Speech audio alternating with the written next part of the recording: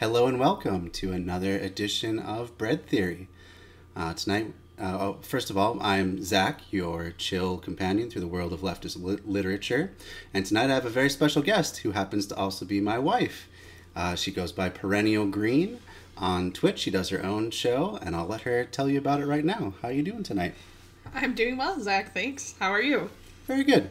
If you could please start by giving the audience your pronouns and a little bit about your biography and maybe your political journey, whatever you feel like sharing tonight. Cool. Well, I'm Amanda from Perennial Green.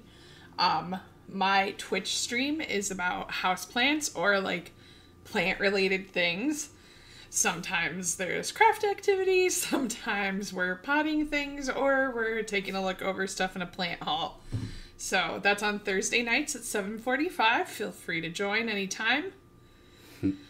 Thank you. Good. And thank you very much.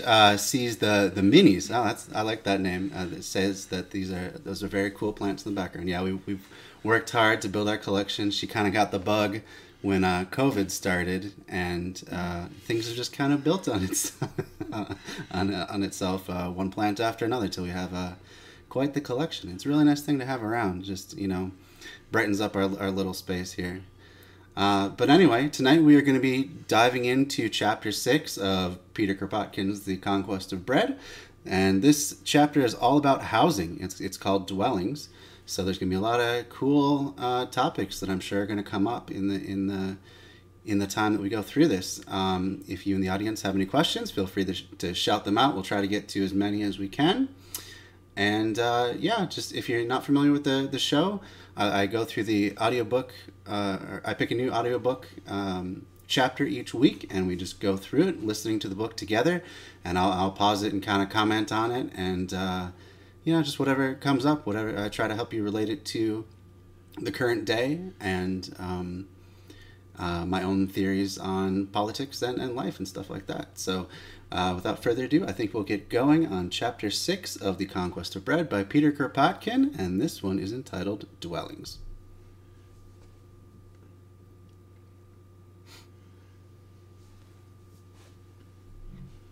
Let's make sure we're still hooked up, right? Oh, no. Keeps unlinking from that. Here we go. Certain ideas among the workers. I'm just going to go ahead and restart that because it didn't work out. The best place to start is from the beginning. Usually. This audio production Here was we go. made in collaboration with Audible Energy. Let me know how the volume is on the audiobook too. Chapter 6, Dwellings. I think I might bump it up just a bit. Those who have closely watched the growth of certain ideas among the workers must have noticed that on one momentous question, the housing of the people, namely, a definite conclusion is being imperceptibly arrived at. It is a known fact that in the large towns of France, and in many of the smaller ones also, the workers are coming gradually to the conclusion that dwelling houses are in no sense the property of those whom the state recognizes as their owners. This idea has evolved naturally in the minds of the people, and nothing will ever convince them again that the, quote, rights of property ought to extend to houses. The house was not built by its owner. It was erected, decorated, and furnished by innumerable workers in the timber yard, the brick field, and the workshop, toiling for dear life at a minimum wage. The money spent by the owner was not the product of his own toil. It was amassed, like all other riches, by paying the workers 2/3 or only half of what was their due. Moreover, and it is here that the enormity of the whole proceeding becomes most glaring, the house owes its actual value to the profit which the owner can make out of it. Now this profit results from the fact that his house is built in a town possessing bridges, quays, and fine public buildings, and affording to its inhabitants 1,000 comforts and conveniences unknown in villages, a town well paved, lighted with gas, in regular communication with other towns, and itself a center of industry, commerce, science, and art. A town which the work of 20 or 30 generations has gone to render habitable, healthy, and beautiful. Just going to pause it for 1 second there. So basically what Kropotkin is laying out again is this concept of all for all, that you can't distill the product of any one thing, even if it's, say, a house, to the labor of one person.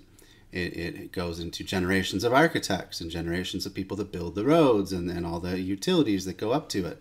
And what he usually builds to when he's making these arguments is the idea that because we are all recipients of the inheritance of innumerable generations through both in terms of ideas and in terms of just material conditions and material comforts, that all is due to everybody. There's no way to disentangle the individual from the whole. Everyone is a recipient of past production, and everyone contributes to current and future production. So it only stands to reason that we all get at least the basics. And in this case, he's talking about housing. What thoughts come up for you, Amanda? I thought it was really interesting how they were talking about like the arts and the streets and having gaslit situations for the neighborhoods. And it kind of makes me think of like neighborhoods now. Like you can drive around town and you can definitely tell what's like a really well-to-do area with a lot of money and what isn't. Mm-hmm. Like you can see where the tax dollars go, and it's really unbalanced. Oh, for sure. I mean, you drive to any neighborhood that's, not got the best of tax base, and you mm-hmm. can tell that the potholes are everywhere. I mean, just like, the street by our building basically is not all that well maintained. It's always one of the last to get plowed in the winter, last to get its potholes filled. And that's not coincidence. It's from this current, which even in Kropotkin's time was the current idea that, certain people are just more deserving than others, that, there's just a natural hierarchy to things. And because rich people have contributed so much to society, on and on and on, they deserve the best, security and the best schools and the best this and that. Like even today, you have things like education being tied to the tax base. So you have poor schools that are in poor areas. Mm-hmm. So all these things that are supposedly public goods do not shake out evenly. They're not given equally to the people. They're given out based on this bad reading of this natural hierarchy. And what he's saying is that's completely wrong. There's people are all basically the same. It just happens to be that some people through the lottery of birth have found themselves in a rich family, or through some coincidental confluence of circumstances have had a banker. In rare circumstances. Yeah, well, in the most, it's definitely most common to just inherit your wealth. But yeah, in rare circumstances, sure, there's the guy who has a really brilliant idea and then someone comes along and decides to finance it. But I mean, even people like Elon Musk, he didn't just have these great ideas that he just had to become one of the great men of history and put all his ideas into practice. No, his family were emerald miners from South Africa. Like he started out with a silver spoon in his mouth. And so, yeah, the idea that there's just these great men of history and this natural hierarchy is pretty bogus if you tug at any one thread of the narratives that people weave about these sorts of people. And the same was true in Kropotkin's time, and he's trying to kind of undo these myths.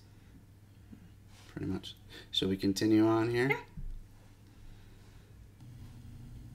A house in certain parts of Paris may be valued at thousands of pounds sterling, not because thousands of pounds worth of labor have been expended on that particular house, but because it is in Paris. Because for centuries workmen, artists, thinkers, and men of learning and letters have contributed to make Paris. Sure, yeah. Now that makes me think about the city or the state of Minnesota, and like that's where we live in Minnesota. Like different cities here, Yeah. A house in Edina is 4 times what the same house would be in like Lakeville or Farmington mm-hmm. for the same thing. Mm-hmm. So you're just like buying into that manufactured prestige. Yeah.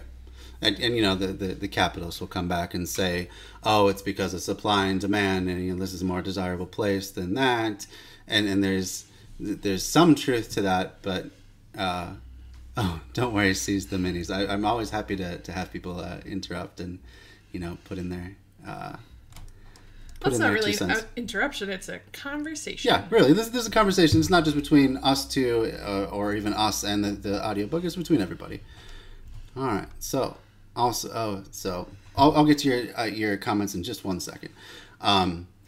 So there's some truth to the idea of supply and demand, making things worth more or less, but at the same time, everyone deserves at least a basic level, right? Everyone is basically equal with a narrow range of fluctuation in terms of talent in any given field, and everyone contributes to the world in some way or another.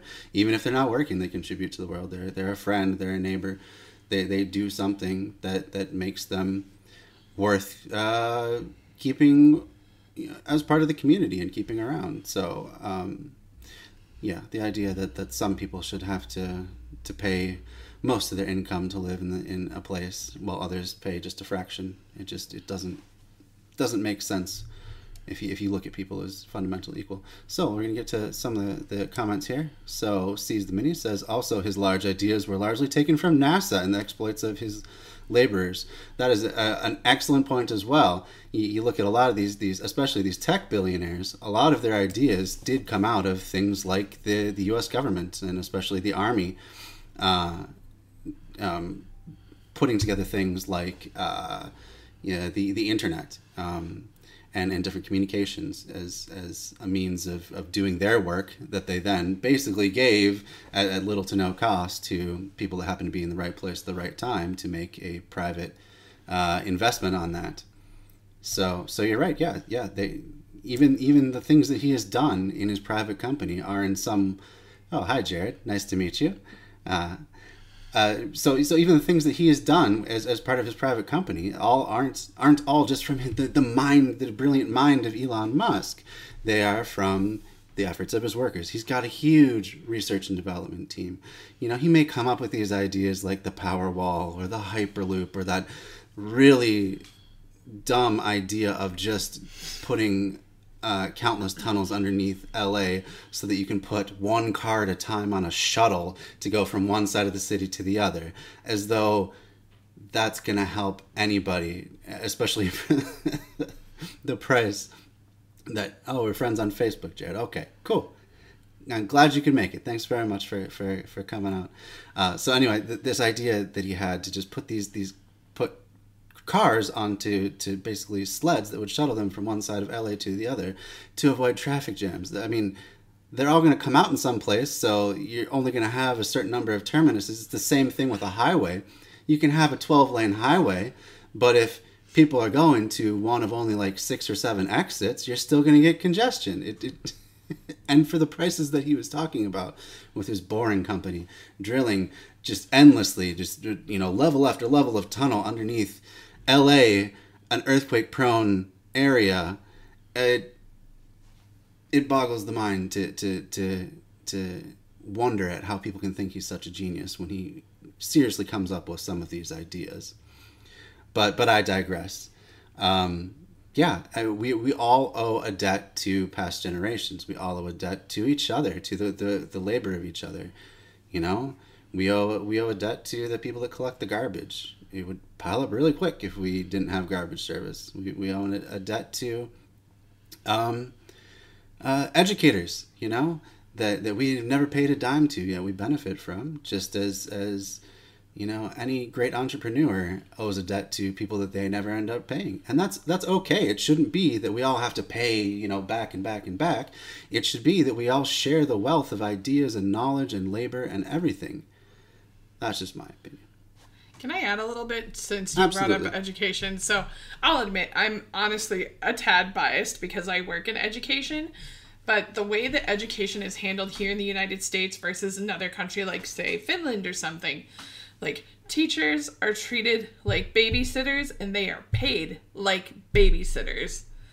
Like the starting salary right now for an educator is like $35,000 a year. It's criminal. That's insane. And then yet you want all of these years of education, and then they usually do student teaching, and it's like nothing. But like in Finland, they pay their teachers really well, and they take education very seriously, and it's very much more equitable. The same as Oh, I'm sorry, I didn't mean to cut you off. I was going to say the same is true of like social workers and people that work in nonprofits doing, you know, vital things like homeless outreach. I mean, it seems like the more vital a service is for people, the less well you end up getting paid. And meanwhile, people that make, you know, a new kind of, I don't know, a cell phone case that, I don't know, that's a bad example, but something that no one really needs, but they can make a lot of money doing it. They just get all the rewards for it. It's kind of, it seems backwards, intuitively at least, in my mind. Well, those things are all like social things, right? Like social worker assistants type things, people that help run social programs and not-for-profits and education, like all the things that really require perpetual education and fine-tuning and yeah. That's the thing. I mean, they expect so much, like especially for like a teacher or a social worker. For social work, you have to go to an extra, I think it's like year or 2 years of an undergraduate degree to get paid, you know, not much better than minimum wage in a lot of cases. It's a strange system we live in, and the idea that capitalism somehow is the best way to organize all this stuff is really not borne out if you look at just the average outcome for people.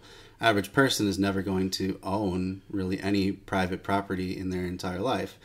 And by private property, I again mean that, you know, the means of producing a living. So they'll never own their own business. They'll never own things that they rent to people to do a business. They will never own property that they make any money off of, except for maybe when they sell it, you know, selling your own personal house. And even in that case, most people don't end up being homeowners.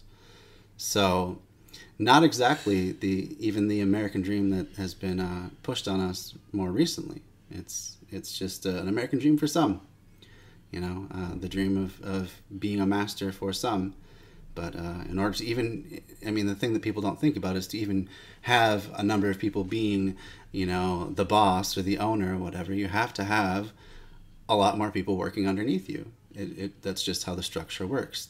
To be able to take money from the people below you in order to make your large salary, you have to have a number of people that you can skim a little bit off of, you know, the efforts that they add to the company. So yeah, but again, getting way off on a tangent, but I do like the conversation a lot. So we're going to keep on going. This damn thing keeps disconnecting. Let's go now.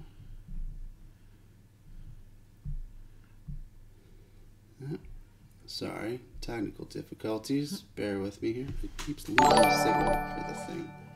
Is the internet still on? Internet's still on, so we're good in that regard. But... Okay, because I was going to say it dropped for me a few times earlier, so... yeah. The joys of working from home. Yeah. And having only one option of internet. Yeah, well, yeah, I mean, we could go with, what's the, I don't know. I don't want to get into it, but yeah, internet sucks here. It sucks in America in general. And it should be free well for everyone. Because it is the fruit of it's 18 another centuries public of utility, toil, basically. the work of 50 generations of the whole French nation. Who then can appropriate to himself the tiniest plot of ground, or the meanest building, without committing a flagrant injustice? Who then has the right to sell to any bidder the smallest portion of the common heritage? On that point, as we have said, the workers are agreed. The idea of free dwellings showed its existence very plainly during the siege of Paris, when the cry was for an abatement pure and simple of the terms demanded by the landlords. It appeared again during the Commune of 1871, when the Paris workmen expected the communal council to decide boldly on the abolition of rent. And when the new revolution comes, it will be the first question with which the poor will concern themselves. Whether in time of revolution or in time of peace, the worker must be housed somehow or other. He must have some sort of roof over his head. But however tumble down and squalid your dwelling may be, there is always a landlord who can evict you. True, during the Revolution he cannot find bailiffs and police sergeants to throw your rags and chattels into the street, but who knows what the new government will do tomorrow? Who can say that it will not call in the aid of force again, and set the police back upon you to hound you out of your hovels? Just pause once more. Oh yeah, so this has been a big theme of this book.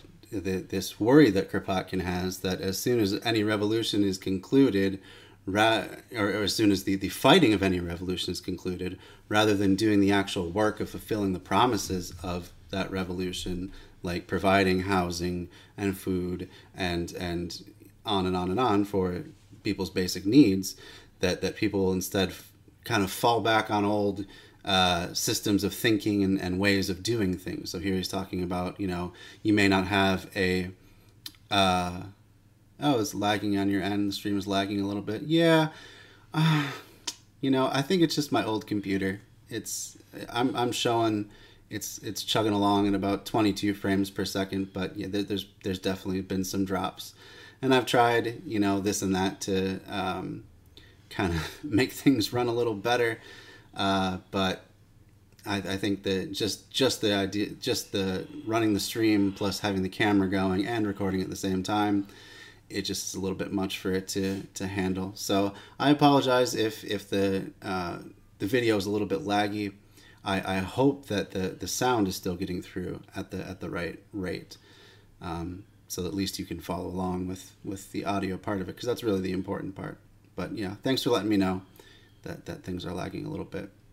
So anyway, so he's saying that, during the revolution, things are going to be up in the air, and there may be a suspension of law enforcement, but it can be very easy once the fighting is done to just go back and say, okay, go ahead, police, enforce your laws, go ahead, landlords, take your fees and evict whoever you like and stuff like that. And, it just ends up being a case of here's the new boss, same as the old boss. We just fall back into old patterns. So once again, he's saying that you really need to focus on what the revolution is. And for him, it's not at all about the fighting. That's just the first step.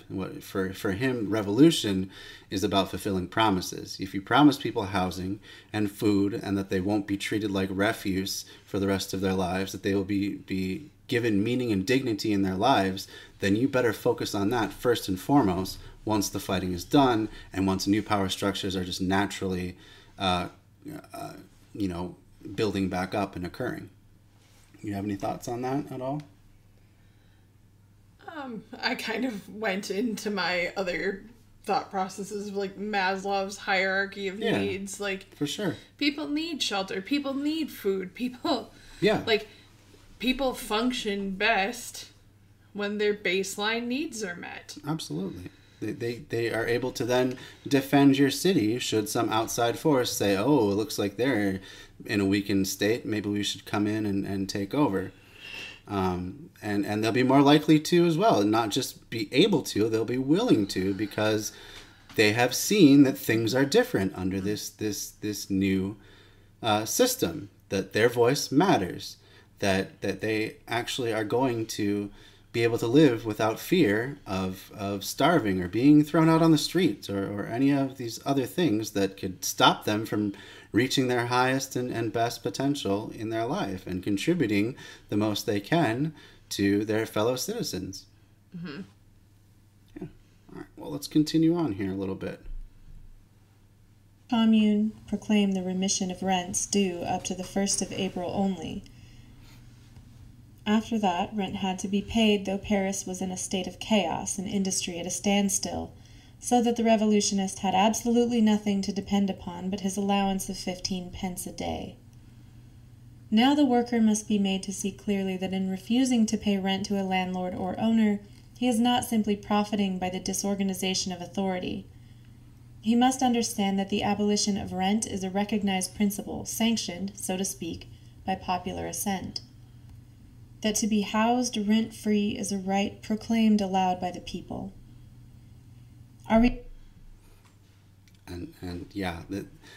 There's a reason that they are called landlords. It's a vestige from feudal times. It was literally the lords of the land who, just by the king or whatever monarch appointing them to that certain position, they got to collect taxes and take some of the product of the labor of their serfs and the other people that lived on their land. And it's no different now. There was a good analogy that the YouTuber Sean had recently. And he was like, is being a homeowner a job? Like, yeah, you might have to call a plumber once in a while, but that's not really a job. Like, no matter what, plumbers have to be called to fix pipes or HVAC people to fix the heating or what have you. But it's not really a job. No one would say, I'm a homeowner and that's my job. Now, if you move out of your house and charge someone else to live there, you're still providing the same maintenance. You're still needing to call the plumber or the HVAC or whatever to maintain the property. So what actually are you doing? How is being a landlord actually a job? And the answer is obviously it's not. And it's not a job. We need to get out of this mindset completely that landlords contribute anything to society. All they do is create an artificial scarcity. They buy up something that everyone needs, which is housing, shelter, and then sit on it and charge people, for the most part, whatever they feel like, whatever they think they can get away with. It doesn't have to do with maintenance. There's nothing, there's no, I mean, there's definitely a minimum level to maintain the building that you would have to charge, but anything above that, just kind of whatever you feel like you can get away with. It's the market rate or whatever. And it's definitely not a job because there's no labor actually being performed that you wouldn't perform as an owner-occupier. So, if you do think about it, the landlord owns the property, you're paying the mortgage for him, or her, or them. Uh-huh. However, they still have employees because, of course, they're going to pay lesser people to come out, or, lesser so people it could to be come even less out of a and, job, take care of the problems, fix the plumbing. They probably have, several maintenance persons hired. Yeah, or people to hire the maintenance people. And landscape, yeah. Yep. But again, that's no different than you would need if you were part of a cooperative housing association. You'd still need people to mow the lawns and clean the common areas and maintain the boiler or whatever heating system you have. It's mm-hmm. you can look at it any way you like, but the landlord themselves doesn't actually contribute anything. And if you have a small time landlord who maybe just has one or two properties, yeah, they might do a lot of those services that they would otherwise hire out, but even still, it's not any more than you would have to do on your own. So as an owner, so sorry, it's not a job. Or my favorite thing is when they ask the tenants to do things for a discount. Right now, yeah, they put up a snitching program in our building, where if you see someone who you don't know dumping stuff into the dumpster, that you're supposed to call them and they'll give you what is it even, like a gift card or something? No, it's $50 off or $200 $50 off your rent. Yeah. $50 for reporting it, but $200 if you can provide evidence. Oh, it says so they want you to go film people dumping stuff in your dumpster. Because that's not going to be a problem at all. Yeah, that's not going to be putting yourself in any danger. That you're being a creeper on people that are probably just throwing stuff away. It's at least they're using the receptacles. I mean, my goodness. Yeah. I was thinking of another circumstance. I have a friend who lives in a different apartment complex, and she gets a portion knocked off of her rent because she's the one that goes and shovels all the sidewalks around the building in the winter time. Again, this person's paying you, and you're exploiting the person that pays you to live there. Yeah, I just think it's really bizarre. You're just putting money back in their pocket, really. Right, and labor then. Yeah, well, yeah, and you know. What else can you give, please, Not to master? mention liability. They don't have to hire extra employees to do that because you're not technically an employee. You're just a tenant who gets a discount. So yeah, you're saving them a ton of money by doing that sort of thing, and still paying their mortgage and plus whatever they feel they can get away with. So yeah, quite the racket that owning property is. It's about the least contributive profession you can possibly have, in my opinion. So there you have it. Let's keep moving. This measure, which is in harmony with every honest man's sense of justice, is taken up by the few socialists scattered among the middle-class elements, of which the provisionary government will be composed. We should have to wait long, till the return of reaction, in fact. This is why, refusing uniforms and badges, those outward signs of authority and servitude, and remaining people among the people, The earnest revolutionists will work side by side with the masses, that the abolition of rent, the expropriation of houses, may become an accomplished fact. They will prepare the ground and encourage ideas to grow in this direction. And when the fruit of their labors is ripe, the people will proceed to expropriate the houses without giving heed to the theories which will certainly be thrust in their way. Theories about paying compensation to landlords and finding first the necessary funds. On the day that the expropriation of houses takes place, on that day the exploited workers will have realized that the new times have come, that labor will no longer have to bear the yoke of the rich and powerful, that equality has been openly proclaimed, that this revolution is a real fact and not a theatrical make-believe like so many others preceding it. So yeah, the idea that the best guard of your revolution is to fulfill your promises, that once enough people see that you mean yes, giving people the things that they need for their life, that they won't ever accept going back to any other system. That all the landlords who will be whining about all the money they've lost and all the property they've lost and stuff like that, too bad, they'll just have to get jobs. The same thing with labor. People will never accept a tyrannical top-down system of a workplace anymore once they have a taste of something different. I think I think there's a really powerful argument in that. I know the one time that I actually worked a union job when I worked for the Postal Service, I felt a big difference in what I was doing. I felt like I had someone there who was, who had my back. I didn't feel like it was just me against an employer in any dispute that I had. Like I saw on many occasions, especially during the holiday times when things were always really crunched, that they would follow up with complaints, like working people overtime. They would get big penalties, and it wasn't little. It'd be like $100 a day penalty for working their delivery people more than the contract called for. That was a great job. If it wasn't for the really terrible hours and never getting weekends, I would absolutely still be there right now.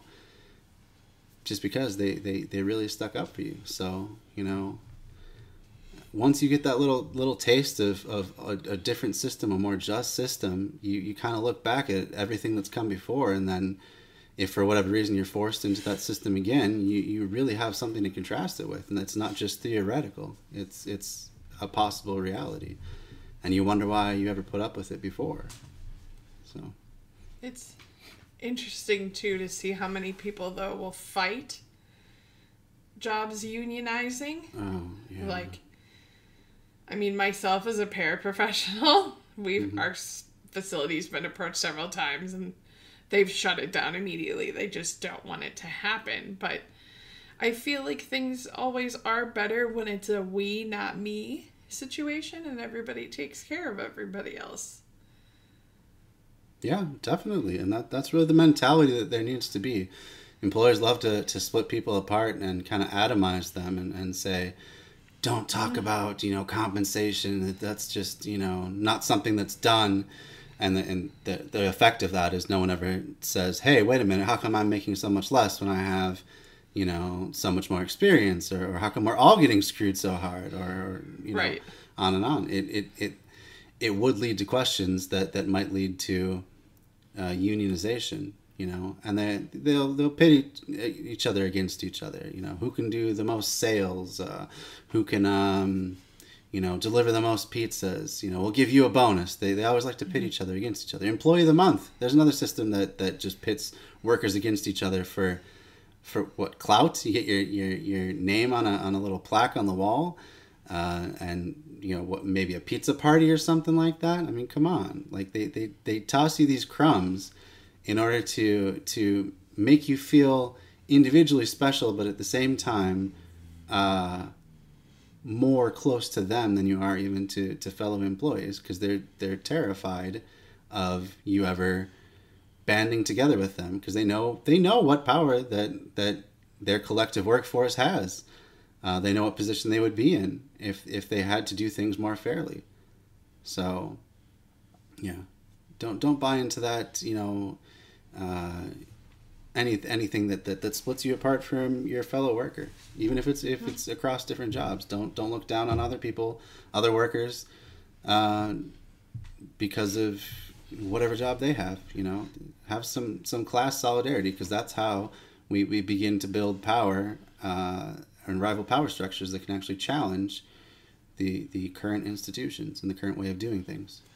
I think another big thing that plays into that is that I think oftentimes people forget that different people have different skills. Mm-hmm. Like, not everyone is going to be able to be an accountant or want to be an accountant. Yeah. Well, But then there are people who probably love doing landscaping. There's probably people out there that would love to be a garbage man because they get to be outside and drive a big truck and wave to all the little kids because they're so excited to see them, Sure. Like, different people simply are good at different things and value different things. But each of these things is something that is Important. really They're important, equally and important. vital. I mean, because you need all the parts. right, and this pandemic has really exposed the lie that there are unskilled workers and less important jobs, because all of a sudden these unskilled workers become essential workers and they can't stop going to work. And I'm in that same camp. I'm a delivery driver, and I've worked through the entire pandemic. I continue to work through the pandemic. What extra compensation have I gotten for being an essential worker, other than the occasional, treat or the occasional treat or water bottle from a customer, which is really nice. Like, more than anything, if you have people that deliver to your house, just as an aside, if you have people that deliver to you, treat them nicely. They're probably being worked hard. They're probably worried about being exposed to COVID, having to come in contact with the public, and they're providing a service to you that you claim that you at least claim that you need. So, if you have even people who have left out, like, boxes full of little chip bags or water bottles or whatever it is, that means so much. That means a whole lot more than, thank you for your service or other, kind of platitudes that don't mean much.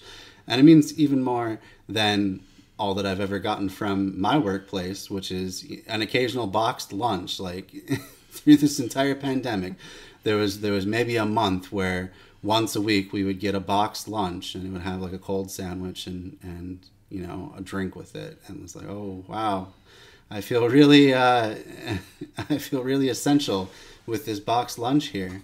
Thank you so much for not allowing me to stop working because of the threat.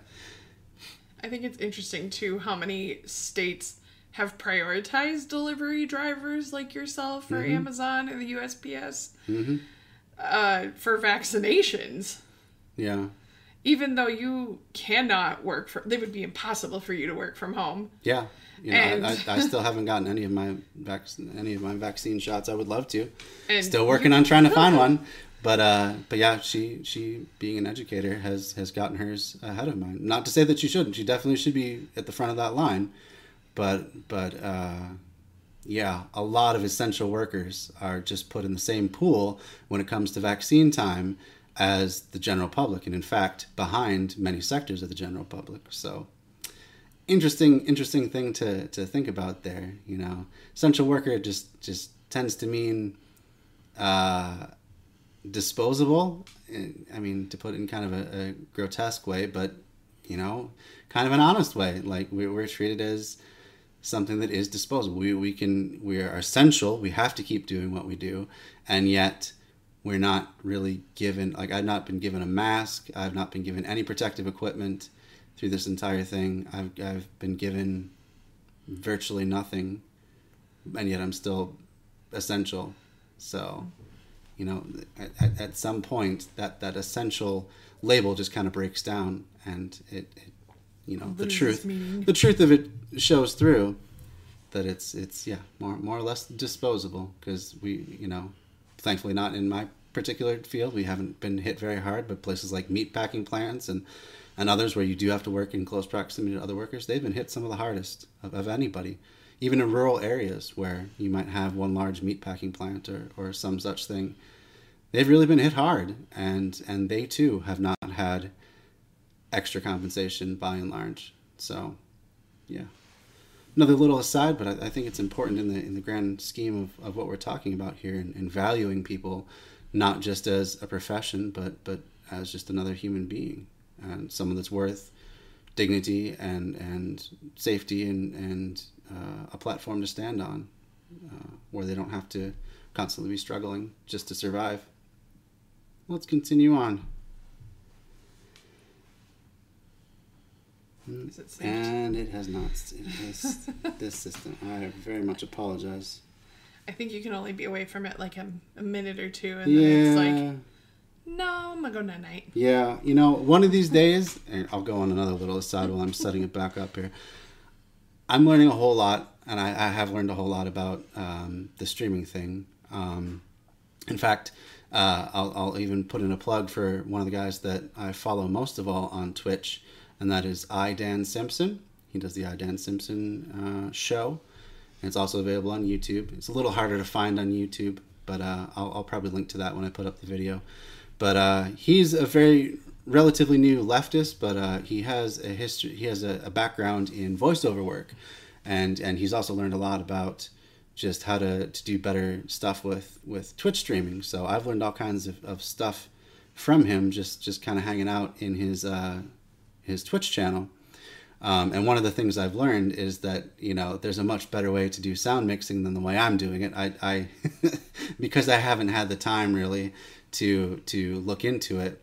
I haven't gotten into things like having a virtual mixing board, so I could send the audio both through the stereo to us so we can hear it, but then also to the Twitch stream at the same time, or to someone who's calling over Skype to sync everything up. Well, what I'm doing instead is I have a separate speaker that I just play into my microphone, and it definitely has its drawbacks. I'm sure the sound quality, you can probably tell, is kind of lacking a little bit, but I want to be able to do this so that we can sync everything up, and I just haven't had the time. But I'm learning, and I plan to do these things, as well as eventually down the road, once I have the audio set up well, to get into things like Touch Portal. That's another thing that Dan Simpson talks about a lot. And Touch Portal, you can have it so your people in chat, if they say something like I don't know, like that's what she said. If they type out that phrase, you can have it set so that the Michael Scott thing pops up and it's like, that's what she says, and it'll play a little thing. You can even have like visuals pop on the screen. There's a whole bunch of stuff you can do. That's down the road, but just kind of a preview. If you stick with this stream, I will definitely get there someday. As well as every week I learn a little bit about sound engineering. I've tried this week turning down the microphone a little bit so that I can have less background noise. So I'm continuously improving, continuously wanting to improve. So that's my promise to you, that is, if you stick with us, I'll just continue to get better at this, make it a more interactive experience, and something that just sounds and looks better than we're at now. And eventually I'll have even enough money where I can get a newer computer, and I can start running these things more smoothly and stuff like that. But another aside, let's see if we can get this audio working right again. Adopted by the people, it will be carried into effect in spite of all the, quote, insurmountable obstacles with which we are menaced. Of course, the good folk in new uniforms, seated in the official armchairs of the Hotel de Ville, will be sure to busy themselves in heaping up obstacles. They will talk of giving compensation to the landlords, of preparing statistics, and drawing up long reports.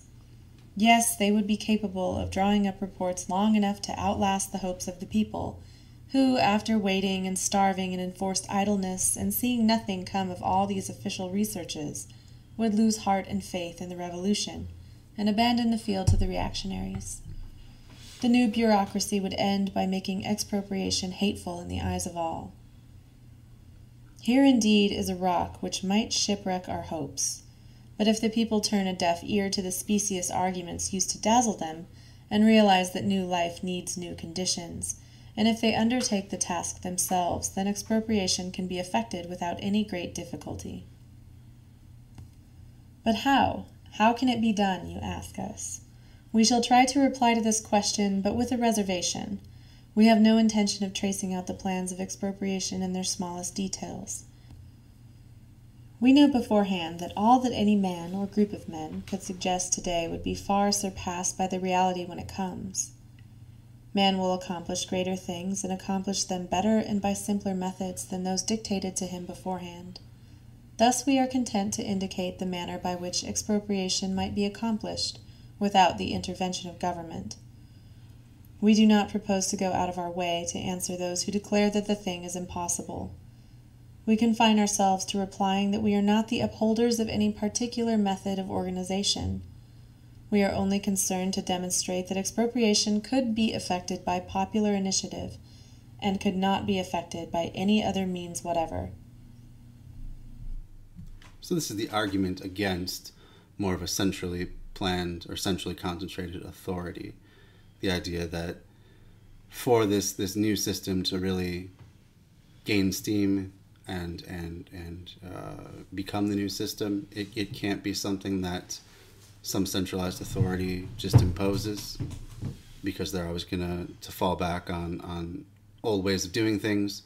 Mentioned in previous podcasts or previous streams about kind of the managerial class taking over and just falling back on what they do, and there's very real danger in that sort of thing, especially if you have a swift revolution before people have really had the time to educate themselves and think about these issues. It would be very easy for people to just say, okay, you seem like you know what you're doing, go ahead, help us reorganize things, and for that person to then take advantage. So he was saying it has to be something that has buy-in and participation from all people. It can't just be some bureaucrat in a hotel office kind of laying out their particular vision for the world and just having that be something that takes place. That there's too much danger in things just falling back as they used to be. Anything to add to that at all? Not to this portion. Sure, no problem. We'll continue on then. Likely that, as soon as expropriation is fairly stated, groups of volunteers will spring up in every district, street, and block of houses, and undertake to inquire into the number of flats and houses which are empty, and of those which are overcrowded, the unwholesome slums, and the houses which are too spacious for their occupants, and might well be used to house those who are stifled in swarming tenements. In a few days these volunteers would have drawn up complete lists for the streets and district of all the flats, tenements, family mansions, and villa residences, all the rooms and suites of rooms, healthy and unhealthy, small and large, fetid dens and homes of luxury. Freely communicating with each other, these volunteers would soon have their statistics complete. False statistics can be manufactured in boardrooms and offices, but true and exact statistics must begin with the individual and mount up from the simple to the complex. Then, without waiting for anyone's leave, those citizens will probably go and find their comrades who are living in miserable garrets and hovels, and will say to them simply, quote, "It is a real revolution this time, comrades, and no mistake about it. Come to such a place this evening. All the neighborhood will be there. We are going to redistribute the dwelling houses. If you are tired of your slum garret, come and choose one of the flats of 5 rooms that are to be disposed of, and when you have once moved in, you shall stay, never fear. The people are up in arms, and he who would venture to evict you will have to answer to them." So here we see a similar method as Kropotkin has described in previous chapters of kind of divvying up the resources of the nation. First by taking inventory. I think he's mainly talking about a particular city at this point, but it could happen all across a nation. So basically you send out people to take inventory of everything, so in this case housing stock, and then you just spread the word around saying, hey, you sick of your living conditions? This is what we have available. Pick out something new for yourself. And again, this is investing in the revolutionaries. This is investing in the common person to help guard against failure of the promises of the revolution. This is showing people that you really mean business, like he says. This is a different revolution. This is a different kind of revolution. This is something that is more meaningful and actually capable of producing the kind of change that revolutions always promise. So yeah, so similar sort of method as he usually talks about.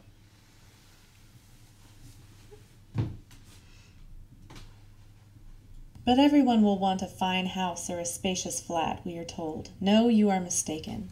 It is not the people's way to clamor for the moon. On the contrary, every time we have seen them set about repairing a wrong, we have been struck by the good sense and instinct for justice which animates the masses. Have we ever known them to demand the impossible? Have we ever seen the people of Paris fighting amongst themselves while waiting for their rations of bread or firewood during the 2 sieges? The patience and resignation which prevailed among them was constantly held up to admiration by the foreign press correspondents, and yet these patient waiters knew full well that the last comers would have to pass the day without food or fire. We do not deny that there are plenty of egotistic instincts in isolated individuals in our societies.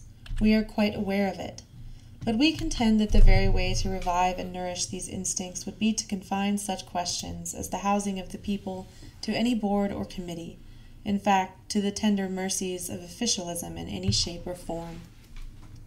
Then indeed all the evil passions spring out.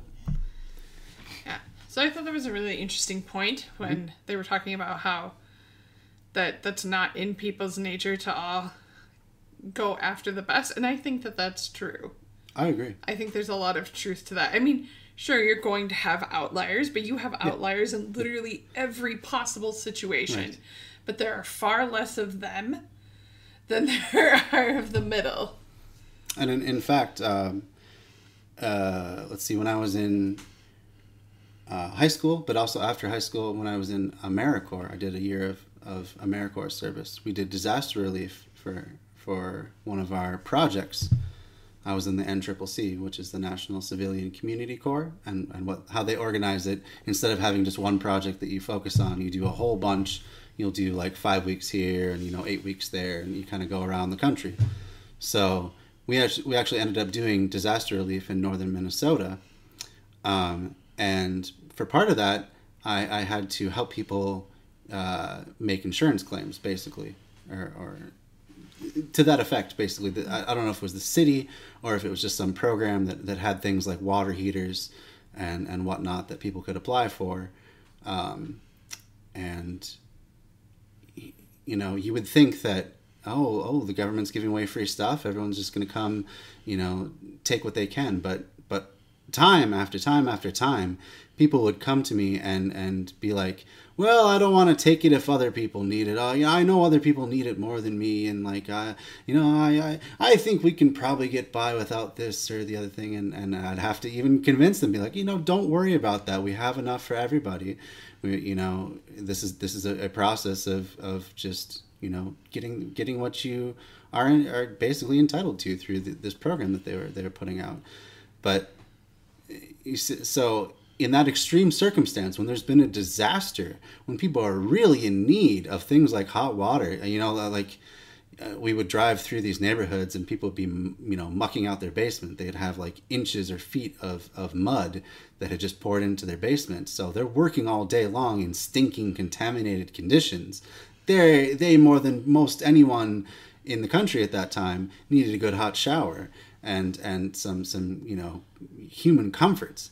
And yet they were the most humble and the most wanting to help their neighbor first. So why should we believe that in normal life, or especially in a situation where there's now the opportunity to do things differently, why should we believe that people are just going to grab whatever they can get their hands on? Once they see that hey, we're not doing this sort of thing to screw anyone over. We're instead trying to invert the system so that everyone, for the most part, gets all the things they need. Once they see that, I think more than anything, generosity is going to pour forward. People would say, hey, you guys, you got a big family, you take the 5-room apartment over there. I can do fine with this efficiency here that I found. It's clean, it's stable, it's good enough for me. People don't really, we're sold this idea, but I think more than anything, this idea in capitalism that you always want the bigger car and the bigger house, that's just something that has sold to people. It's not something that if we stop to really think about it, people would think of for themselves. And like Amanda was saying, there's always going to be the outliers, but so what? So one guy wants to have, the penthouse suite at the top of a skyscraper. As long as everyone's housed, who cares, really? Let them have their extra luxuries and stuff like that. Most people are going to be fine, being above the level of survival, but below the level of just, obscene luxury. People are going to be okay with that. And people are going to want to help others that may be left out after everything. If maybe there's still a housing shortage or a food shortage or whatever, there's going to be plenty of people that, because they've experienced such generosity and such buy-in to this new system, they're going to be willing to help other people build or procure whatever they need. And they'll have the ability to do so. They won't have to be worrying about working 3 jobs to scrape by for a gross hovel in some basement unit of a decrepit apartment block. They'll actually have sanitary conditions and spaces that they can share community with others and be proud of where they are and stuff like that. So yeah, I think one of the biggest criticisms of Kropotkin is that he's very idealistic. He believes in the best of human nature, but I think that human nature trope is kind of wearing thin at this point. The idea that like the Randian school of thought, the Ayn Rand school of thought, that people are only motivated by enlightened self-interest and no one should ever owe anyone anything and everyone should just live this atomized life where they, only rise as high as their ambition is willing to take them and all this stuff like that. I don't think these tropes really bear out once you get down to it, that these tropes are only reinforced by ideas of capitalism and the myths that they sell, that, like I say, you pull on any one thread of it and it just unravels. So why should that be any different? I don't think it would be. I think human nature is more than anything to help one another. That's how we've built anything. It's not been one person's vision. It's not been one person's effort just stacking brick on brick and you have a pyramid or you have a skyscraper, one guy welding everything together. Like, come on. It's always been the collaboration between many humans across generations and across trades and across everything that have built anything that's worth anything. Even knowledge and literature and the distribution of it. Never been the effort of just one person. Always takes many. So I think human nature, by default, more often than not, again, always those outlier, really selfish type people, but I think more often than not, human nature is to do what they can to help others, especially if they've been put in a position where their needs are met and they're able to. Should we continue on? Well, or did you have something to add? Yeah. I was just thinking back to some of the things you had said earlier, and I think with the way that the system would turn out in an ideal situation, right? Like, you're aware of your neighbors, who they are, what they need, what they're good at, what they struggle with, and it makes it easier to help each other out. Like, I'm sure a lot of you out there are familiar with the Nextdoor app, but I've really gotten to become a big fan of it because we're exchanging information all the time within the community. We know what one another needs, and people are sharing resources, and it's a wonderful thing. Like, someone just started a seed library this week. That's cool. And like the area we live in, there's been a lot of like catalytic converter thefts, and somebody shared something from the police station, I know, that you can come in and get your converter marked so that later on, if there's another theft attempt or theft of your parts, that it won't be able to be sold and you could possibly get it tracked down and get it back. So I think that's huge and a really great thing to have those kind of things. Yeah, you tend to take care of people and it's always like a reciprocal thing. Sure. And in our current age, it's frankly hard to get to know people. Even if you live in an apartment complex. Like, we live in a multi-unit complex, And we know everyone basically on our floor. But other than that, we don't know anyone from any other building in the complex. We don't really know that many people from other floors. And part of that is just it comes down to urban planning and good design. There's no real common places other than the laundry room, which sucks. That's it's two washers and two dryers for an entire 16 units. I think no, it's even more than that. Like it's got to be close 24. to like 24 or Yeah, so. 3 floors and 4 on each. Yeah. Okay. Anyway, it's dozens of units, and there's always that one person who forgets to take their clothes out or whatever, or the one washer breaks down, anything. But the point being that's our one common area. Other than that, it's parking lots and a couple of patches of grass, but there's not any real space to gather.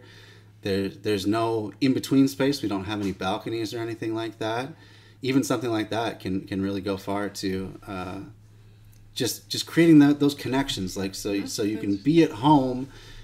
You still have that privacy and that security of being at your home, but you're also interfacing with the public at the same time. So yeah, like there should be a little park or like a little Or anything. grilling area. yeah. And just the way that it's oriented, like it's oriented kind of inward towards the parking lot rather than really it being up against any street, like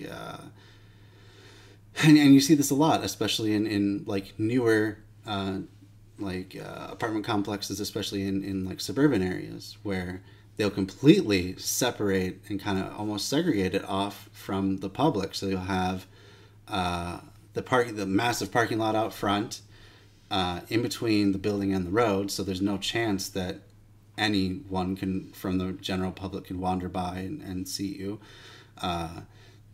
There's internal hallways, so you're not gonna really see people much as they're coming and going from their individual units. And you may have a common room or two, but by and large, it's kind of isolating. There's no space where you can just sit out and talk to neighbors. There's no space in front of your specific unit where you can do that sort of thing.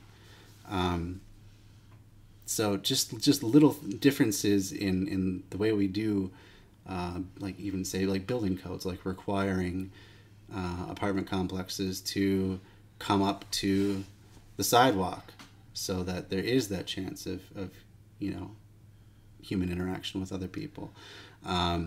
Not putting high density buildings way out in the middle of just vast residential tracts where you're still dependent on a car.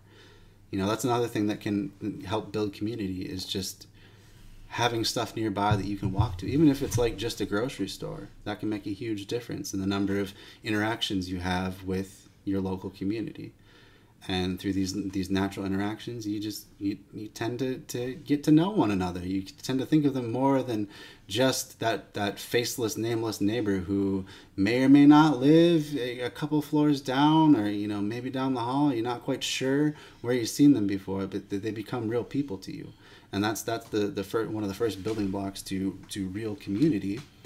And real community is one of the first building blocks to any sort of concrete political action, whether that's even just getting people to vote more. Like even if you're just going the very basic electoral route of getting a better mayor or a better city council person to represent you, or getting people onto the park board that you care about. All that starts with connections, and when things are built up in a way that connections are not naturally occurring, then it doesn't make it impossible to make those connections, but it definitely acts against it. So that's one of the reasons that I try to, I try at least to fold some of these new urbanist ideas, or these just basic urban planning ideas into what I talk about. Okay, so all right, seize the minis. Another comment here. Agreed on the critiques on human nature. Hyper-individualism isn't natural. Absolutely not. You look at the arc of human history, even the idea of the nuclear family is really new, and pretty much only came about during the modern industrial age, when they wanted to separate people apart so that they could, ship them off to a different part of the country to go work at a factory, or start a factory town, and also so they can sell more stuff to you, so everyone can have a TV, everyone can have a car, everyone can be sold modern appliances and stuff, instead of sharing it. So yeah, hyper individualism, not the natural thing. The extended family, the extended community, that's how people have lived. That's how people function as social creatures more naturally. I totally agree with that assessment. Yeah, depending on and assisting each other is. Kropotkin goes into this more, I think, with mutual aid, which definitely is a book I'm going to get to eventually, but I want to try to get different authors a chance before. And also, I tend to switch back and forth between anarchist literature and communist literature. I want to give, both sides, so to speak, more of an equal say. So I think next we're going to do the principles of communism, and then because that one's so short, I may do a longer one like State and Revolution or something like that before we get back to the anarchist stuff. But eventually we'll get to that. I mean, the idea is that eventually I'll get to the point where I have a nice body of stuff built up, and we can start going back to some of these authors for sure. So yeah, but definitely mutual aid. That's actually one that I haven't read at all, but I'm definitely interested in doing it just for my own sake, because mutual aid, I think, is one of the most powerful concepts that anarchists have ever come up with. Just the idea of operating how you do in your family. You don't necessarily charge, or you shouldn't be charging your kids rent to stay in your place, and if they're adults, children, you probably are at the most going to be charging them a reduced rate. But just, things are given based on need. Things are shared among one another, and that's just the idea of mutual aid. Is you have a surplus, you find a need, you plug your surplus into that need, basically, and then you may get something in return. You may get something in return from another place. It doesn't really matter. Things just kind of sort themselves out based on people producing things and sharing with one another, basically. And how we should. So, continuing on, you say Kropotkin goes into this more in mutual aid and going into how we should be operating naturally as a social species. Yeah, couldn't agree more. Definitely excited to get into that at some point. Yeah, I think that's really true too, because and I apologize because I cannot remember where I read it, but they were talking about like being in a neighborhood, being in an apartment, and like it's really important that you try to make connections with at least 6 people in your neighborhood, because it makes you feel happier and safer in the space that you're in. Yeah. I really wish I could remember where I read that. No, I think makes me sad. That's definitely true. It turns it from the place that you happen to live for now, right, into a place, into something that's separate from every other place that you have lived and that you could live. It turns it into a community, I guess, is the best term for it. Well, I mean, look at the transition. So our last apartment, mm-hmm. we lived in a safer neighborhood, but we knew... I mean, you look at the way the riots went, they went right by our old door, but continue. Yeah. So we lived in a safer neighborhood, according to my car insurance. Oh, sure. However, we knew no one except for the girl who lived next door to us, because we sometimes would see her. So we knew one person in the entire building. Yeah.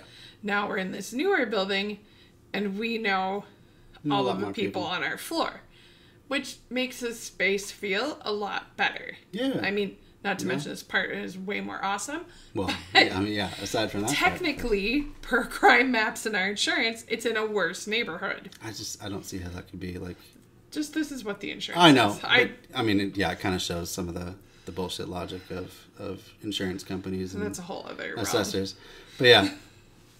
Yeah, definitely so. And you know, like it snowed a few weeks ago, and neighbor from across the hall helped me clean snow off my car. It's just a little thing, but like it makes all the difference. It's like I feel like this is more of a place. It's like the difference between a house and a home. You know, a home is some place where your family is, where you have experience and memories, and you know all these feelings and connections built up. A house is just a place that maybe you own, and you know you go You to sleep there and eat there. You sleep there. You know, when you come home from being off the road, you go back home to your house and you know crash for a while, whatever. So. Yeah, definitely. That's a very good point you bring up. Is making connections is super important in the grand scheme of all these things, and that's why I try to focus all of my politics and my philosophy down to connection. You know, this idea, which I haven't really talked about much since I first brought it out on the first stream, but this idea that I call the theory of Solaris, just the idea of interconnectedness. Being at the root of all these theories that animate my life, whether it's new urbanism, whether it's anarcho-communism, whether it's permaculture, any of the really important theories that I think can reshape the world, they all come down to interconnection and making for an more interconnected world where we all care about each other and also depend on one another more. And work with each other more to solve problems. So it's kind of the opposite of what we have now, and the atomized, ever more pushing apart world that we tend to live in. You know, you look at a lot of the problems today. A lot of them are caused by lack of connection. Whether that's even just something as simple as lack of empathy for another group of people, lack of even trying to put yourself in their position. Whether it could be like immigrants, you know, just seeing them as the other, and building up xenophobic ideas, which turn into potentially actions and potentially legislation or sweeping policies that can hurt them because of a lack of feeling connected to these people that are coming in. I think we need to turn that on its head, and embrace the diversity that's coming in, the new ideas, the new ways of thinking, or just the different ways of thinking. I think that's our best bet to make solutions, is to have as many people looking at it from as many different angles as possible, whatever the problem that we're trying to tackle is. So I try to center all of my thoughts on ideas of connection. What builds connection? What breaks connection? What builds healthy connection? What could potentially build not good connections or unhealthy connections? That sort of thing. So I just tend to call it Solaris, which means of the sun, and the sun for me is a good symbol, because the sun is what basically, literally connects us all through the food that we eat, all coming from photosynthetic life forms at the base, to the energy that we use, pretty much all coming from the sun, aside from like geothermal and nuclear. The wind is made is animated by the sun. The solar power, of course, is from the sun. All of our fossil fuels are in essence stored sunlight from some creature that died long ago, usually things like algae or simple celled organisms. So yeah, that's why I use Solaris, of the sun, to try and kind of pull all these theories together and kind of ground it in something that's more tangible. But let's continue on with the chapter. We're about halfway done, and we have disconnected again. Boy, this is really bothering me. I need to find a new solution for this one, because I cannot take this. All right, try that again. Board. The least inequality causes wranglings and recriminations. If the smallest advantage is given to any one, a tremendous hue and cry is raised, and not without reason. But if the people themselves, organized by streets, districts, and parishes, undertake to move the inhabitants of the slums into the half-empty dwellings of the middle classes, the trifling inconveniences, the little inequalities will be easily tided over. Rarely has appeal been made to the good instincts of the masses, only as a last resort to save the sinking ship in times of revolution, But never has such an appeal been made in vain. The heroism, the self-devotion of the toiler has never failed to respond to it, and thus it will be in the coming revolution. But when all is said and done, some inequalities, some inevitable injustices will remain. There are individuals in our societies whom no great crisis can lift out of the deep ruts of egoism in which they are sunk. The question, however, is not whether there will be injustices or no, but rather how to limit the number of them. Now all history, all the experience of the human race, and all social psychology unite in showing that the best and fairest way is to trust the decision to those whom it concerns most nearly. I think that's an interesting point there. Trust the decision to those who know the need most nearly. I think that's a good way to operate. You know, you want to talk about how to provide housing for the people that need it the most, which I would be the homeless and the people that are housing insecure for one reason or another. Probably go to them and talk to them about what their needs are, what would make them feel secure, what would make them feel dignified, what would make them feel safe. I guess that's just a component of security, but still, where they would like to live. What would put them near something that they need, whether that's proximity to other people they care about, or to a particular job that they want to go for that they have, or whatever it is. I think it should really start. I think that's a good point. It should really start by asking people what they need rather than just assuming and crafting a policy. I mean, that's how we get things like housing projects, which on paper, well, yeah, you're housing a whole lot of people that need it all at once, but in practice end up doing things like isolating people and providing areas for crime and insecurity. Jane Jacobs talked about having eyes on the street and how these large housing projects were designed to be basically towers in the park. But that left a lot of dark space that no one was looking at and potentially made for very dangerous areas.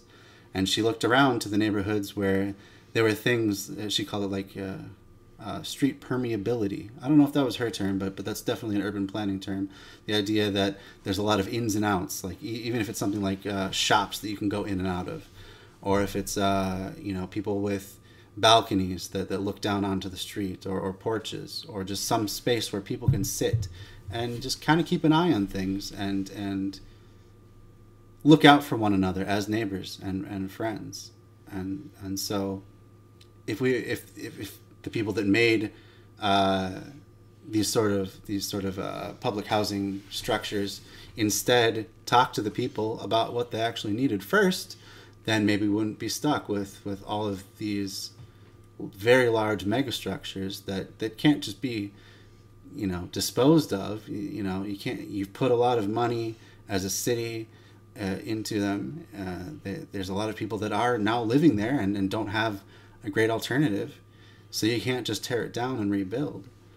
But you kind of backed yourself into a corner because you didn't think about all of the needs of the people that you're serving in the first place. So I think this is very good that Kropotkin brings up this point, that really we're looking at a needs-based economy, which is essentially what he's talking about. Things are distributed based on need first and foremost. You have to actually figure out what that need is, or you're going to be sending a lot of things to a lot of places that they shouldn't be going to, and potentially causing a lot of strife and at worst, things like starvation and more insecurity and fights and violence and stuff like that if things aren't going where they need to go and people's needs are still not being served because you assumed one thing when it was really another.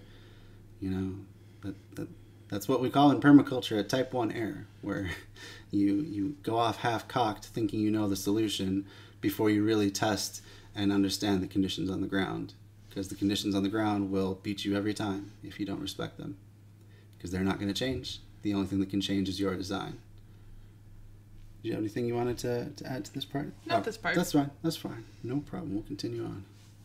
Can consider and allow for the 101 details which must necessarily be overlooked in any merely official redistribution. Moreover, it is by no means necessary to make straightway an absolutely equal redistribution of the dwellings. There will no doubt be some inconveniences at first, but matters will soon be righted in a society which has adopted expropriation. When the masons and carpenters and all who are concerned in house building know that their daily bread is secured to them, they will ask nothing better than to work at their old trades a few hours a day. They will adapt the fine houses, which absorb the time of a whole staff of servants, and in a few months homes will have sprung up, infinitely healthier and more conveniently arranged than those of today. And to those who are not yet comfortably housed, the anarchist commune will be able to say, "Patience, comrades, palaces fairer and finer than any the capitalists built for themselves will spring from the ground of our enfranchised city. They will belong to those who have most need of them." The anarchist commune does not build with an eye to revenues. These monuments erected to its citizens, products of the collective spirit, will serve as models to all humanity. They will be yours. And there's another interesting point. When this idea of, or this lie, basically, of the great men of history starts breaking down, you realize that the ability and the skill to build these things, all these houses, very few of them are actually built by the people that end up with the most money and the most profit from them. You get the collective knowledge to run all the factories, all of the businesses, everything is within the workers that actually do the work, much more so than these owners. We don't really need the owners.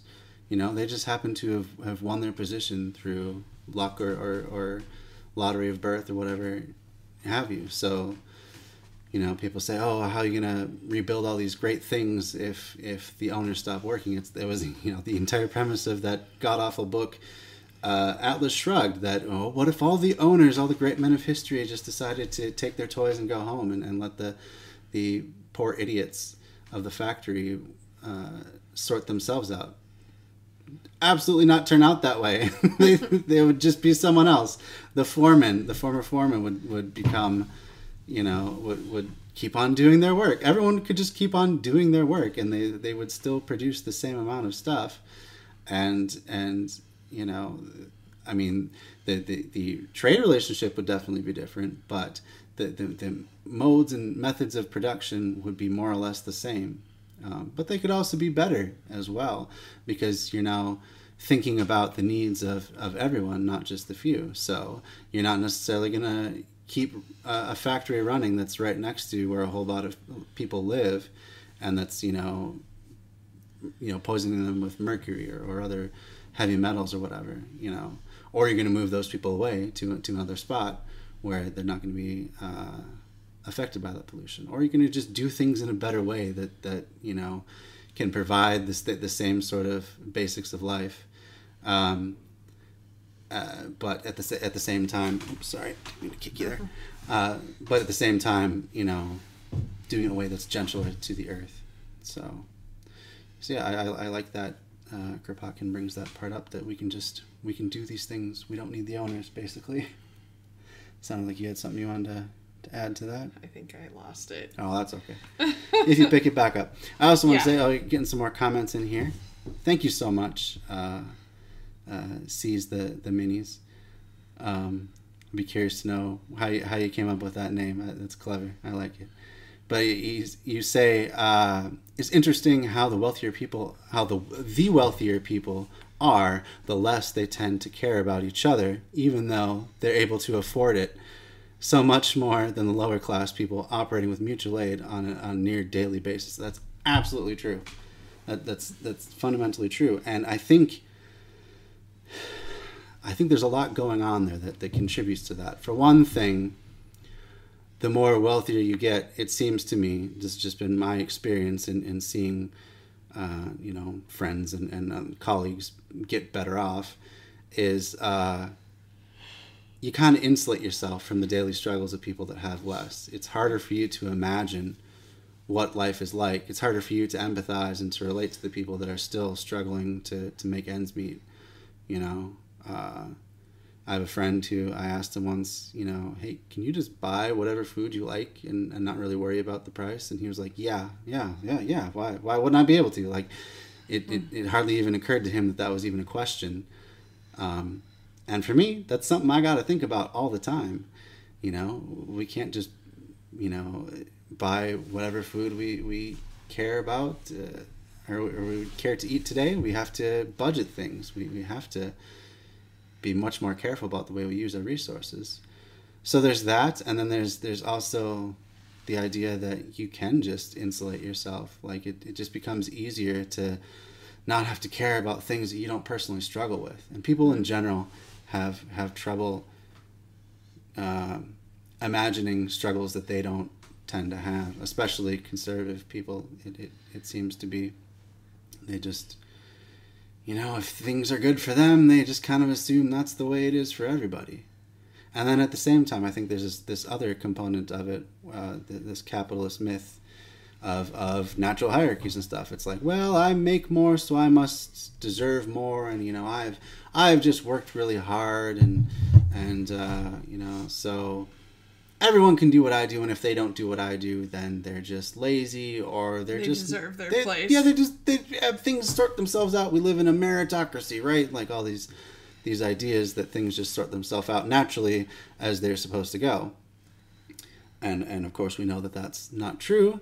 The people that work the hardest physically and mentally and whatever are always the people at the bottom. You know, people make fun of fry cooks and burger flippers and stuff like that. But I'd like to see them get through a shift. They wouldn't last an hour. Yeah, really. Most of those people who make these sorts of claims will not last an hour. So. And I think too, that also makes me think about like politics and stuff. Like look at people like Nancy Pelosi, who's a Democrat. Yeah, exactly. And she's so out of touch. Like she doesn't push for things, and she doesn't really have any idea of what people want or need. Yeah. She's completely alienated. Like she's totally out of touch. She's just been in her ivory tower this whole time. For sure. And it's unfortunate. And like, P.S. total side note, I think there should be term limits on every single position in politics. I think that's something most people can agree with, yeah. Like, keep that in check, right? Like, there shouldn't be anyone that's been in the same political position for like 50 years. Unless they've like, you know, genuinely won that every time. Well, part of democracy and spreading power, which is ultimately what all these leftist systems are trying to move towards, is the spreading out of power. Part of that means that no one stays in their position of power, and if we are to grant any sort of concentrated power to anybody, they have to at least be limited, you know, in time to not always be able to hold on to that. We don't want dynasties. We don't want kings. We don't want people just inheriting power or wealth or what have you. It doesn't work. It's not good for anybody. It's not good for the people that inherit it. They become entitled. They believe that, you know, well, this is just it's not that far removed from the divine right of kings, really. The idea that God has ordained you to be in such a space and therefore you deserve it. And, you know, how do you know that you deserve it? Well, because God said so. And how do you know that God said that? Well, because this guy who, you know, I give all the money that they ever could use has read the book, and he's told me that that's what God said. So that has to be. It just becomes this big circular logic that eventually breaks down, which is how we got to capitalism. The divine right of kings broke down finally. And again, the myths that capitalism perpetuates of natural hierarchies and the great men of history and all these things that we've been going over, those will eventually break down too. It has to be, because people will see that the best and brightest don't rise to the top, that people are unfairly treated for a myriad of reasons that have nothing to do with any decision that they could have ever made in their life. That it's more to do with where you start out. And that's been borne out in statistics. Where you end up is most determinant by where you start out at. So, yeah, these things will have to break down eventually. Eventually we'll get to the point where the material conditions will require people to start thinking differently than they do now. And, you know, I think maybe we've come to that point. It seems really that you had the rise of unions and organized labor and the welfare state, and these all these social programs that came about, with the New Deal, which itself, another good thing to look into the history of that, was basically a compromise with actual leftists to appease the middle class and the middle. It was the grand compromise, basically. So rather than doing anything that would be really like socialism, they instead instituted a lot of social programs, and that appeased people because they worked in general. They worked better than what they were than the programs, or the lack of programs, of the older era. So then you had that going up until about the Reagan-Thatcher era of the 80s, when neoliberalism finally made a resurgence, and these sort of myths that people get what they deserve, and that things sort themselves out, and that we live definitely in a meritocracy, all these sorts of things began to make a resurgence as the dominant way of thinking. And that went on until, well, hey, the material conditions changed with the housing bubble bursting of '08, and all the stuff that came after that was a result of the material conditions not being able to any longer support that neoliberal myth. And we still see the presence of it very pervasive in our lives today. You still, especially on the Republican side, my goodness, the talking points you could have pulled out from Reagan's, playbook, verbatim. And even many of the Democrats as well, like Joe Biden, as much as he has made concessions to left of neoliberal, he still kind of is at his core a believer in that philosophy. But even that has broken down, and I think that change in material conditions was the beginning of the end for neoliberalism, and we're just watching the fallout from that. Even up until the Trump election, the 16 election there, had the Democrats done the right thing and not held back Bernie Sanders, I think we would have had the clear choice of what is colloquially referred to as right-wing populism. I think that's really a misnomer, versus actual populist ideas that Bernie had. And of course, again, not quite leftist yet, but still back towards the left from that neoliberal point that had been so dominant. Anyway, so I think there would have been a very different outcome had it been Bernie versus Trump, because the material conditions, especially for my generation, like I consider myself an elder millennial. I'm kind of on the upper end of us millennials, but my generation has been the first to experience, on average, lower expectations for earning potential than previous generations. We're the first generation since, I don't really even know, I guess since World War II, that has had lower expectations for our average earnings. And so the minute the material conditions don't bear out the common myths, those myths start to break down, and they start to be seen for what they are. And I think that's what we're in the middle of right now. And it's only going to continue to happen as now the Zoomer generation, Generation Z, basically my kids, their generation, comes up and experience the same, So it's I mean, in a way, it's an exciting time to be alive, because there's no difference in sight. I mean, it's possible that there may be another grand bargain that resets that clock leftward for another few generations. They may come out with some really huge social programs like Medicare for all or something like that, and then they kind of just kick the can down the road rather than actually solving once and for all, or at least, for the foreseeable future, the underlying conditions that cause these problems.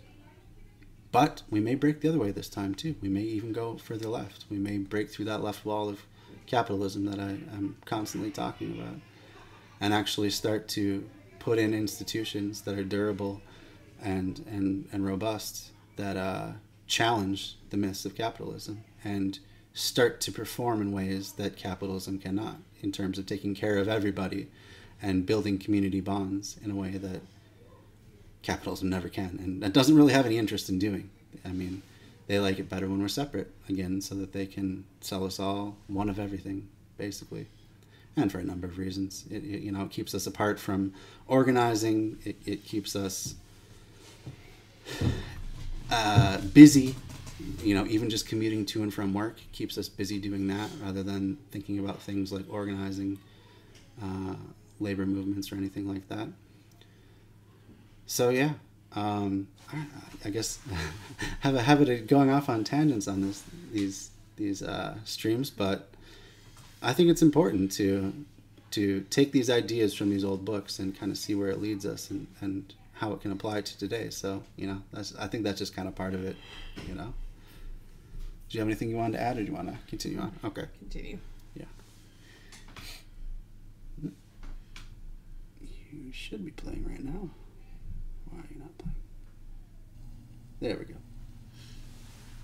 If the people of the revolution expropriate the houses and proclaim free lodgings, the communalizing of houses and the right of each family to a decent dwelling, then the revolution will have assumed a communistic character from the first, and started on a course from which it will be by no means easy to turn it. It will have struck a fatal blow at individual property. For the expropriation of dwellings contains in germ the whole social revolution. On the manner of its accomplishments depends the character of all that follows. Either we shall start on a good road, leading straight to anarchist communism, or we shall remain sticking in the mud of despotic individualism. It is easy to see the numerous objections, theoretic on the one hand, practical on the other, with which we are sure to be met. As it will be a question of maintaining iniquity at any price, our opponents will of course protest, quote, in the name of justice. Is it not a crying shame, they will exclaim, that the people of Paris should take possession of all these fine houses, while the peasants in the country have only tumble-down huts to live in? But do not let us make a mistake. These enthusiasts for justice forget, by lapse of memory to which they are subject, the crying shame which they themselves are tacitly defending. They forget that in this same city the worker, with his wife and children, suffocates in a noisome garret, while from his window he sees the rich man's palace. They forget that whole generations perish in crowded slums, starving for air and sunlight, and that to redress this injustice ought to be the first task of the revolution. Do not let these disingenuous protests hold us back. We know that any inequality which may exist between town and country in the early days of the revolution will be transitory and of a nature to right itself from day to day. For the village will not fail to improve its dwellings as soon as the peasant has ceased to be the beast of burden of the farmer, the merchant, the money-lender, and the state. In order to avoid an accidental and transitory inequality, shall we stay our hand from righting an ancient wrong? The so-called practical objections are not very formidable either.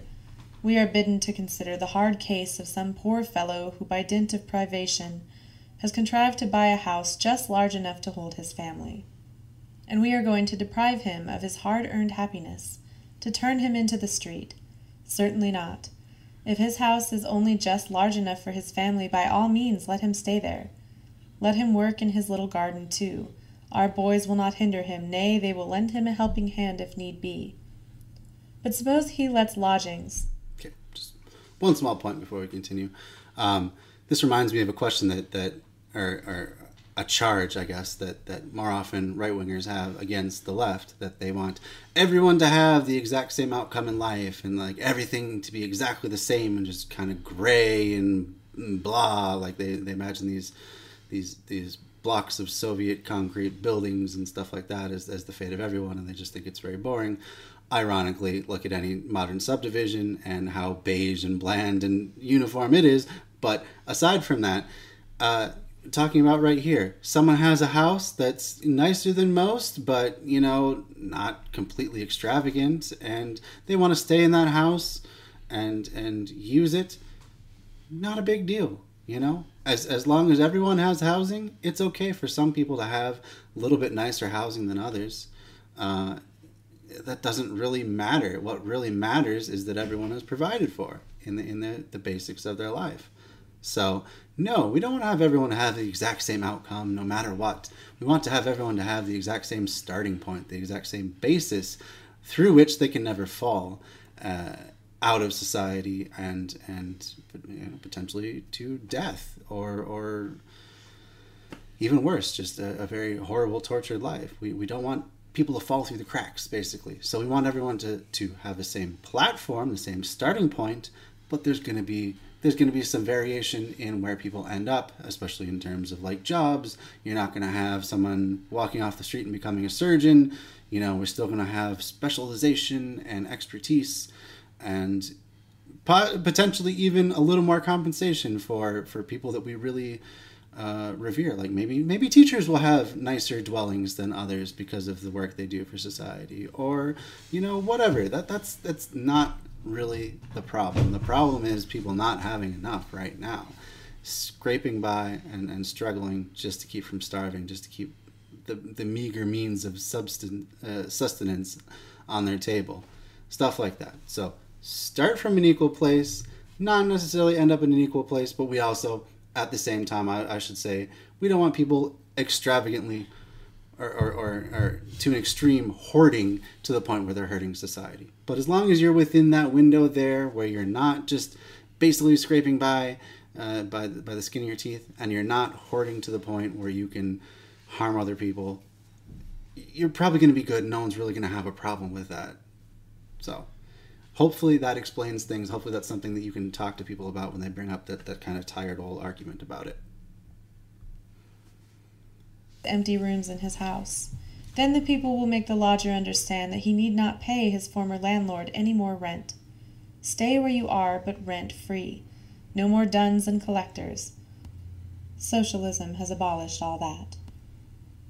Or again, suppose that the landlord has a score of rooms all to himself, and some poor woman lives nearby with 5 children in one room.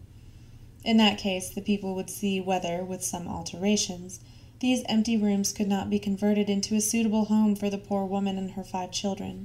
That seems reasonable. Would not that be more just and fair than to leave the mother and her 5 little ones languishing in a garret, while Sir Gorgeous Midas sat at his ease in an empty mansion? Besides, good Sir Gorgeous would probably hasten to do it of his own accord. His wife will be delighted to be freed from half her big, unwieldy house, when there is no longer a staff of servants to keep it in order. So you are going to turn everything upside down, say the defenders of law and order. There will be no end to the evictions and removals. Would it not be better to start fresh by turning everybody out of doors and redistributing the houses by lot? Thus our critics. But we are firmly persuaded that if no government interferes in the matter, if all the changes are entrusted to those free groups which have sprung up to undertake the work, the evictions and removals will be less numerous than those which take place in 1 year under the present system, owing to the rapacity of landlords. Not much has changed since then. In the first place, there are in all large towns almost enough empty houses and flats to lodge all the inhabitants of the slums. As to the palaces and suites... And today it's something more like 50 houses per every homeless person. Just some insane number. Like I actually looked that up recently. 50 houses for every homeless person. That's not even talking about the people that are... there's plenty for everybody. That's the main point. And too, you gotta think there's probably people living in spaces that should be in bigger spaces. Absolutely, yeah. Families that have split-sexed kids, like boys and girls are not technically supposed to be sleeping in the same room, but I'm sure there are plenty of families where they're all sleeping in the same room because that's all they can afford. So anyway. But sure, yeah. But yeah, and like Kropotkin was saying, there's no need to just turn everybody out on the street and do a lottery of houses and stuff like that. That's way inefficient. There's no need for it. It's just going to cause too much upheaval and problems. Trying to reorganize absolutely everybody. What we're talking about is finding the people that need housing the most and connecting them up with housing that's available. Simple, easy, something that can be done within communities themselves or between communities, if you're talking about a large city. So, yeah, that sort of thing instead. Many working people would not live in them if they could. One could not keep up such houses without a large staff of servants. Their occupants would soon find themselves forced to seek less luxurious dwellings. The fine ladies would find that palaces were not well adapted to self-help in the kitchen. Gradually, people would shake down. There would be no need to conduct Dives to a garret at the bayonet's point, or install Lazarus in Dives' palace by the help of an armed escort. People would shake down amicably into the available dwellings with the least possible friction and disturbance. Have we not the example of the village communes redistributing fields and disturbing the owners of the allotments so little that one can only praise the intelligence and good sense of the methods they employ? Fewer fields change hands under the management of the Russian commune than where personal property holds sway, and is forever carrying its quarrels into courts of law. And are we to believe that the inhabitants of a great European city would be less intelligent and less capable of organization than Russian or Hindu peasants? Moreover, we must not blink the fact that every revolution means a certain disturbance to everyday life, and those who expect this tremendous lift out of the old grooves to be accomplished without so much as jarring the dishes on their dinner tables will find themselves mistaken. It is true that governments can change without disturbing worthy citizens at dinner, but the crimes of society toward those who have nourished and supported it are not to be redressed by any such political slight of parties. Undoubtedly there will be a disturbance, but it must not be of pure destruction. It must be minimized. And again, it is impossible to lay too much stress on this maxim. It will be by addressing ourselves to the interested parties, and not to boards and committees, that we shall best succeed in reducing the sum of inconveniences for everybody. The people commit blunder on blunder when they have to choose by ballot some hare-brained candidate who solicits the honor of representing them, and takes upon himself to know all, to do all, and to organize all. But when they take upon themselves to organize what they know, what touches them directly, they do it better than all the talking shops put together. Is not the Paris Commune even instance in point, and the great dockers' strike? And have we not constant evidence of this fact in every village commune?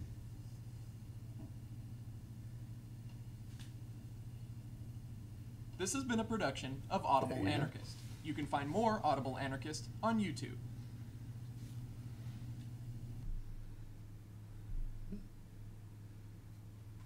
There we go. So that's it for this chapter on housing. Very critical one. Housing is one of those really basic building blocks of life that there's so much exploitation in terms of landlord and land speculators and what have you. But the solutions to it seem relatively straightforward. And I have to agree with Kropotkin's analysis that it wouldn't be that difficult just to redistribute a little bit of it to the people that really need a better situation, and just kind of let everything kind of happen as it does, and that people would be again more bought into the revolution, feel more agency in their own lives and agency in their political lives, if they're given these sorts of things when they need it and able to help others find it for themselves or build it for themselves. So yeah, do you have any final thoughts in this chapter before we go to credits and stuff? Or promos? I'm kind of on the same page with you. I think that housing is such a critical issue and just one of those things right now that's so incredibly messed up and backwards and could be fixed so simply. Yeah. I mean, how often have you heard that we have, a housing shortage, or, there's not enough housing stock, but that's an absolute untruth. There's just a lot of people that own things that are unoccupied that could be occupied for, and they just continue to do it based on usually land speculation or just waiting for the price to be right. So it's one of the efficiencies of capitalism, right? Where you can have tons of empty houses and still claim to have a housing shortage or housing stock crisis or what have you. Yeah, efficient. So, all right. Well, thank you very much for joining me tonight for this. I know this is getting to be past your bedtime, but Thanks. but I really appreciate you sticking with me, and I appreciate your input on this chapter very much. We'll definitely have to do this more often. Mm-hmm. Thank you for having me on. It was Absolutely. Fun. And but before we go, I'm going to give a little plug to her channel. So go check out Perennial Green on Twitch TV. So that's Twitch TV or twitch.tv/perennial PERENNIAL_green, and you will find her channel. And she tends to do her streams on Thursday nights, so just the night before I tend to do mine. Thursdays at 7:45. 7:45. There you have it. So go check her out there.